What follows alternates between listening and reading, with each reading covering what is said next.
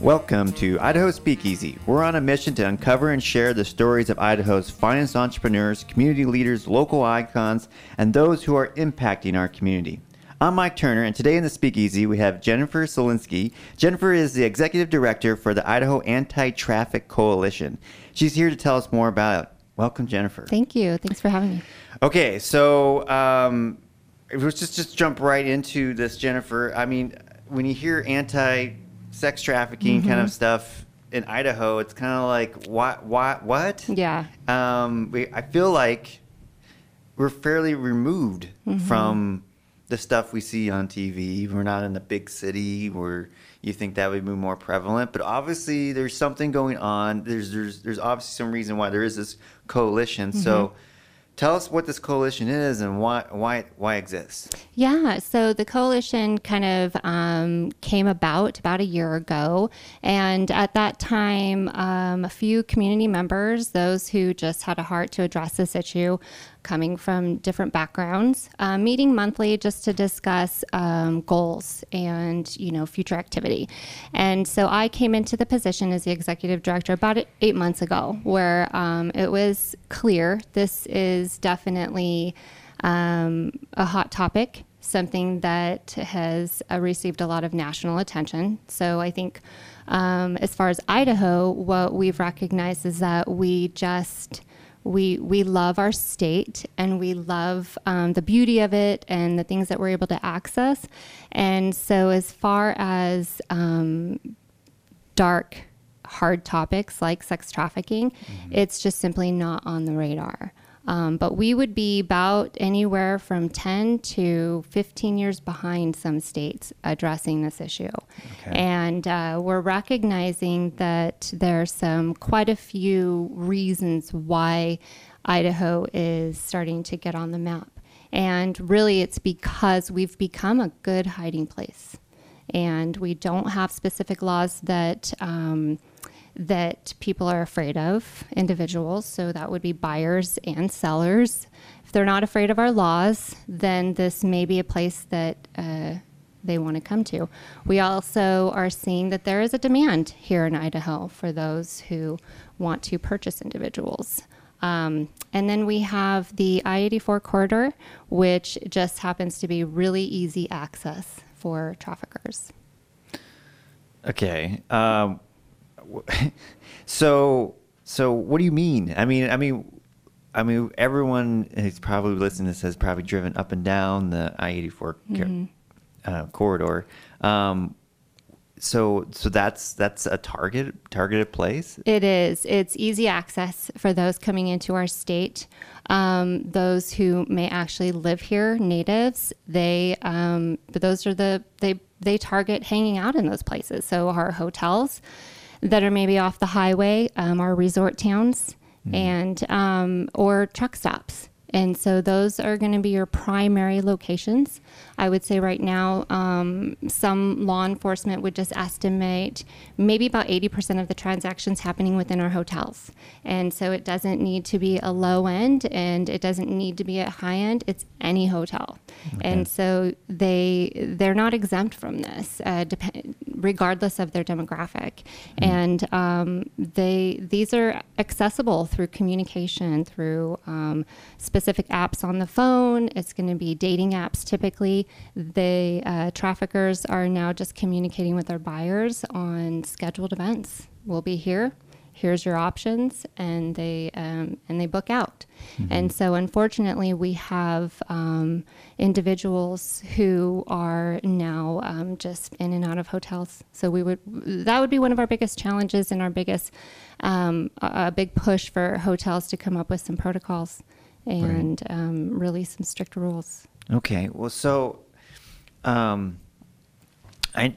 just to kind of address a question though, I'm sure you get a lot, in that I'm sure some people might be listening to this and think, well, maybe those people, is it really sex, trafficking, or is, like, are these women doing it, for entrepreneurial reasons, or right? You know, that's their decision, or is there somebody else who's, you know, like a pimp or whatever involved? So, what have you learned so far about that? Yeah. So what we are learning that there's a that's an old kind of stigma, Right. as far as prostitution. We've already identified through federal laws that children cannot be prostitutes. So Right. anyone under the age of 18, course. that's there is no such thing as consent. So that would be considered trafficking. And anyone over 18, I think we forget or we somehow miss this point, and that's children grow up. And so if you've been involved in this cycle, this vicious cycle, and it is through force and coercion and fraud, potentially through drugs, addiction, some form of, or kidnapping. I mean, really across the board. And through those transactions, unfortunately, these individuals are, they're owned. They're forced into this. So they grow up, they transition, they turn 18, 19, where now the laws aren't as supportive. And so we're really pushing for our systems to not only identify those who are at risk or a victim of sex trafficking, but to also remove the punitive process and support them. Wow, this is a really tough topic to discuss It is. because, you know, having daughters myself, you know, you just can't help to think of, you know, the worst kind of things, and those things are happening, and it's kind of shocking just to know, just to hear how potentially how prevalent it still is. It is. So Jennifer, what's your background? I mean, how did you find yourself as the executive director for this coalition? So my background is in disability advocacy, in working for years as the program coordinator with Idaho Parents Unlimited, the statewide parent training and information center and the family health information center. And so my background is really working on systems improvement, really pushing for systems to work for those with disabilities or special healthcare needs or mental health disorders. And then my husband and I, we have 4 kids ourselves, but one of our kids who happens to be adopted from the local foster care system is not only been a product of abuse and neglect in her early years, which includes sexual abuse. She has significant mental health issues. And through the process of finding our family in crisis for years and years and years, we had to place her outside of our home in a residential care facility. And within about 6 months in that care facility, we found that the caregivers were sexually abusing the kids in their care. And so that's in our own backyard. And though she's not a victim of trafficking, she's certainly a victim of abuse and sexual assault, child exploitation, lewd conduct, all of those criminal activities that go hand in hand with trafficking. And so recognizing the need for systems to support families, systems to support kids at risk, so children like my daughter who come from the foster care system, whether it's revolving, homelessness, those who come from maybe a family structure of abuse and neglect, maybe substance abuse. It's a critical topic. So that's how I found myself in this position, really looking at probably the most underserved population, those that are just simply not on people's radar. So if we're addressing all of the at-risk populations, the one population we're missing is trafficking victims. Wow. Okay. So this is obviously a really important issue, and I'm going to attempt to dig deeper here, because even though it's like sometimes the last thing you want to talk about, because it makes it more real the more we talk about it. It's true. But all the reason more. I mean, so traffickers can be, you know, older boyfriends and from all kinds of. Where do we see where these traffic? Where does it come from? I mean, what are you seeing as kind of like this? Where this comes from? Yeah, so that could actually be generational.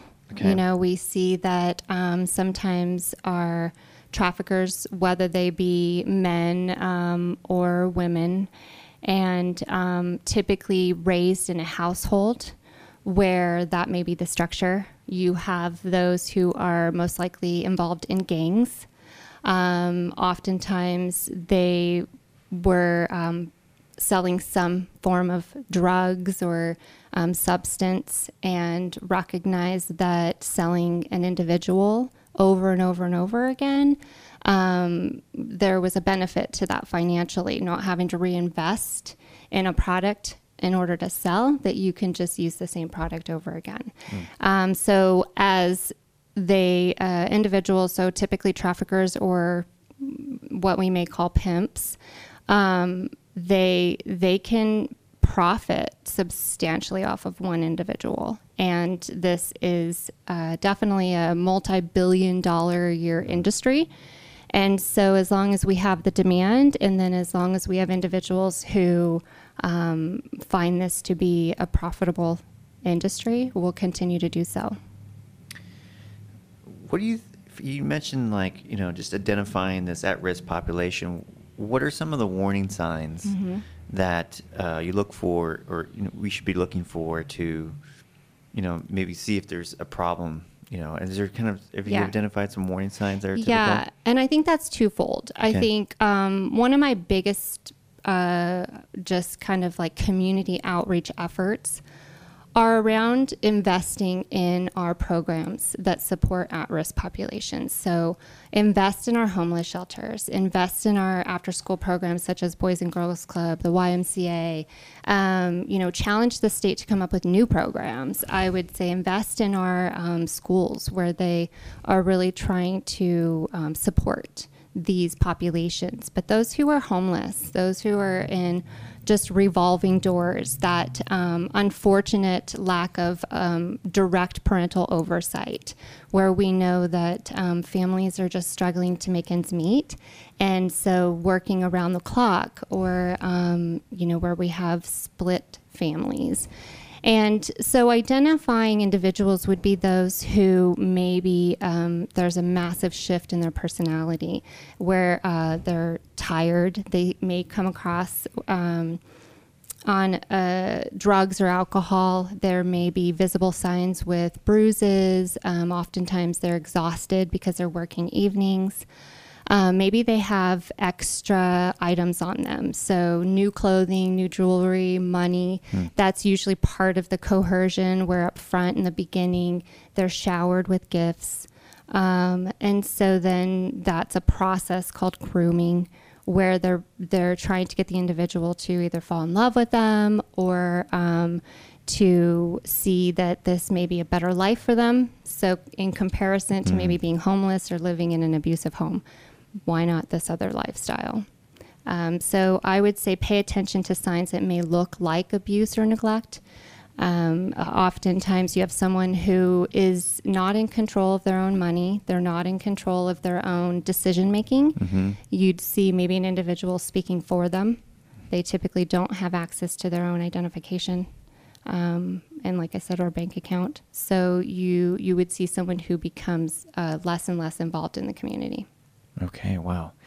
And what are the resources for somebody who finds themselves in this situation as far as getting help? Yeah, so very limited, especially in parts of the state where maybe this we have not yet seen buy-in. So if we have parts of the state, maybe in rural communities, where they're not buying into this idea that sex trafficking is happening in their communities, you may have fear. Within that structure, you may have a family. So one of the pieces in Idaho that's critical to discuss is the familial trafficking, which is within the family structure. Pretty common transactions that happen, whether it's a family that is elite and a big, well-known figure in their community, or a family who's struggling and maybe selling their children or extended family member to pay a house bill, electric bill, Oftentimes it's to pay a drug habit. And so recognizing the different types of need within our statewide efforts. But in those areas where you do have buy-in, we would encourage people to come together and work alongside each other to address those needs. But resources are limited. You're most likely going to find resources that are attached to a different program. So the coalition, we decided that would be our charge. We would really come in and start providing services, especially identification, so appropriate assessments and evaluations that would identify victims of sex trafficking, not necessarily victims of other activities such as sexual assault or lewd conduct or child pornography. Those types of things are relevant and typically come hand in hand. But we really see the need to identify victims of sex trafficking. And once we identify that, you recognize they are somewhat a unique population in that the needed treatment is years and years and years of intensive trauma-informed care supports and ongoing support. So if you're just tuning in, I'm speaking with Jennifer Zielinski. She is the executive director for Idaho Anti-Trafficking Coalition. Jennifer, so tell us about the Solace House. Mm-hmm. Yeah. So what is that? What do you have planned there? It sounds like it's pretty big news. Yeah, really big news. This is actually our biggest goal. Probably the center of the entire structure of our coalition. And every other thing that we've discussed are just the moving parts of Solace House. In that we've now, so in response to the community's just feedback, the need for emergency housing is critical. Since we've announced Solace House, I would say our phone's ringing off the hook, and that surrounding states and those within our state identifying or at least suspecting someone's a potential victim, they're calling our office looking for placement. And recognizing the need for emergency housing, we decided we'd pursue that. So we'll have the first safe house for minor victims. The ages that would qualify for that program would be between 11 and 18. And in this structure, they'd be able to stay for up to 2 years, receiving support for restoration, for healing, and then ultimately independence. And that's the purpose of that program. Our next goal would be adult housing so that we can truly meet the needs of individuals who have aged out of this kind of a program, so 18 and older.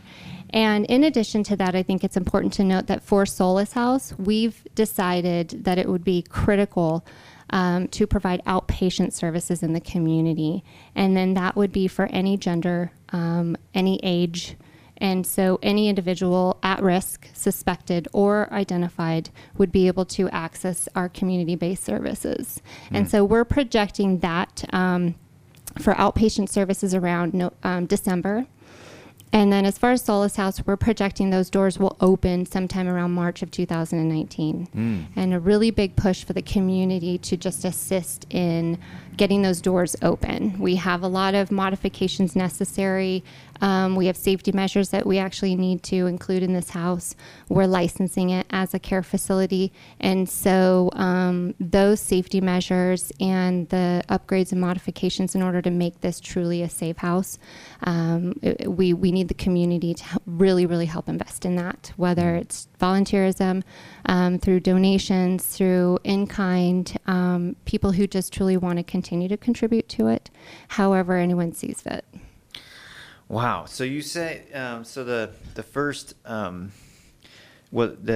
the first house, the Solace House that you're doing, it's for victims between ages 11 and 18. Yes. So, wow. And you said your phone's ringing off the hook for people looking for placement. Oh, wow. Yep. Yeah. So and we've just recently launched, this announcement, and we recognize that, when you build it, they will come. I don't think that we can even project how many people will be in need, especially doing the outpatient services where we're identifying. Right now, we're challenging systems and programs who do come in contact with this population or potentially coming in contact with this population would start appropriately identifying. And I think in that we'll see a massive increase in need. Right. So we'll want to duplicate this. We would love to use this as a model. And so, again, really putting some accountability and responsibility on the entire state to start identifying and, restoring the lives of individuals. And so with that, we would love to see another house in some area in North Idaho and then maybe in East Idaho. And we've honored the need to be a resource for outside states as well. So we will definitely consider outside placement. How did you, so you have a structure that's coming or it's in place that you're hoping to open this spring in 2019. How did you get that started? I mean, obviously, I know enough about, you being in a new, nonprofit. It's just like it's hard to get momentum and funds going. How did that come about? So it is interesting. I have a temporary private investor, and he actually is he funds the project currently. And he's the one that created the coalition. Okay. And so recognizing the need through some international experiences just in his own field in just serving vulnerable populations. And, his creation of multiple nonprofit organizations, wanting to launch this project. And then eventually this will have its own sustainability through donors, grants, foundations, like every other nonprofit. So having that initial startup, it has been beneficial, but limited and temporary. So again, like all other nonprofits, we're in a position to we're in a position to where that sustainability is critical, that our state recognizes that this is a need. Yeah. Again, I'm speaking with Jennifer Zielinski. She is the executive director of Idaho Anti-Trafficking Coalition. That's amazing that you had somebody to give you that kind of life to the coalition and some experience, and then some funds to get some momentum going. Right. But it is a challenge, right? It's a challenge to because there's so many different needs across the state, across all demographics, but this one seems, gosh, I mean, just, it's so hard to even talk about it. And it's so sad to know that that's still like a major problem. Right. And so, I'm, hopefully, this momentum you have hopefully started with Solace House will just be the beginning. Yes. Because, it's a little bit shocking to me to find out that this is kind of a new effort in Idaho, right? You said some other states, they've been working on this for much, much longer. And I think it's important to note that Idaho does have, for the past few years, they've had some movement. I would say that it's just unfortunately somewhat isolating, and maybe within specific programs. So I personally feel that oftentimes these types of things fall on a specific population, such as our churches, or even a nonprofit. And I believe that every system in Idaho should be accountable for addressing this need. So therefore, I think the state of Idaho should really step up and recognize that this is something the state itself should be investing in. The responsibility should never fall on one sole entity. And because of its need, I would say just even the calls that we've received prove that. Your local law enforcement, they'll express that, yes, there's a need. They contributed in the feedback that what they're coming across and what they're seeing. And so we've identified them as a key player and a partner in this. I do also want to note that we have some major supporters as far as jumping on board and endorsing this project. And that would be through St. Alphonsus Medical Center. That would be through Terry Riley Health Clinic. They'll be providing all of the primary care. We have CARES on board. We have Faces of Hope. So those who maybe, those who access or utilize their areas of expertise in sexual assault. And we have other nonprofits. We have churches on board. We have individuals. And we meet monthly. And so anyone who does want to get involved, however you can, we meet monthly every second Tuesday of every month at St. Alphonsus on Curtis. And that's an opportunity to bring whatever skill you have, whatever's on your heart, however you want to get involved.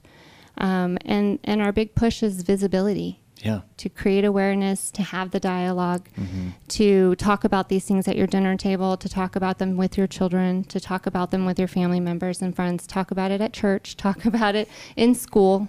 You know, remove this idea that this is, you know, a topic that should be kept private. It's not. It's for safety reasons. Our children need to be aware of where predators hang out. They need to be aware of the vulnerabilities of online use. That's going to be your number one place of target. And so if your children, our children, their online use isn't monitored, even though that's difficult to monitor because they oftentimes they'll have a false profile. And so they become friends. They groom them online, and then unfortunately at some point they end up meeting, and that can result in kidnapping. That could result in force, or the child falls in love with the individual online. And so I would say just really challenging, become an expert, do your research, visit our website, visit our Facebook page. There's enough content on there that'll at least tell you that this is really happening. And your website is idahoatc.org. Yes. Wow. Okay. Well, I want to thank you for coming in, Jennifer. I've been, again, speaking with Jennifer Zielinski. She is the executive director of Idaho Anti-Trafficking Coalition, which has been around just a little over a year. And you're the executive director there, and it sounds like you have a big mountain to climb, but I'm happy to hear you have some good partners that are coming in. So people are starting to, to raise their hand to say, yes, I want to help. Yep. And again, for more information about this, you can go to idahoatc.org. I'll be posting more information about this on our website, idahospeakeasy.com. But Jennifer, again, thank you for coming in. Thank you for telling us these informing us about this troubling issue, but this issue that you are working very hard to get in front of, and I'm very thankful for that. All right. Well, thank you. Thanks for having me. All right. That wraps it up for now. Again, tune in to idahospeakeasy.com every Thursdays from 3 to 4 on Radio Boise and online at idahospeakeasy.com. I'm Mike Turner. We'll see you back next time. Take care.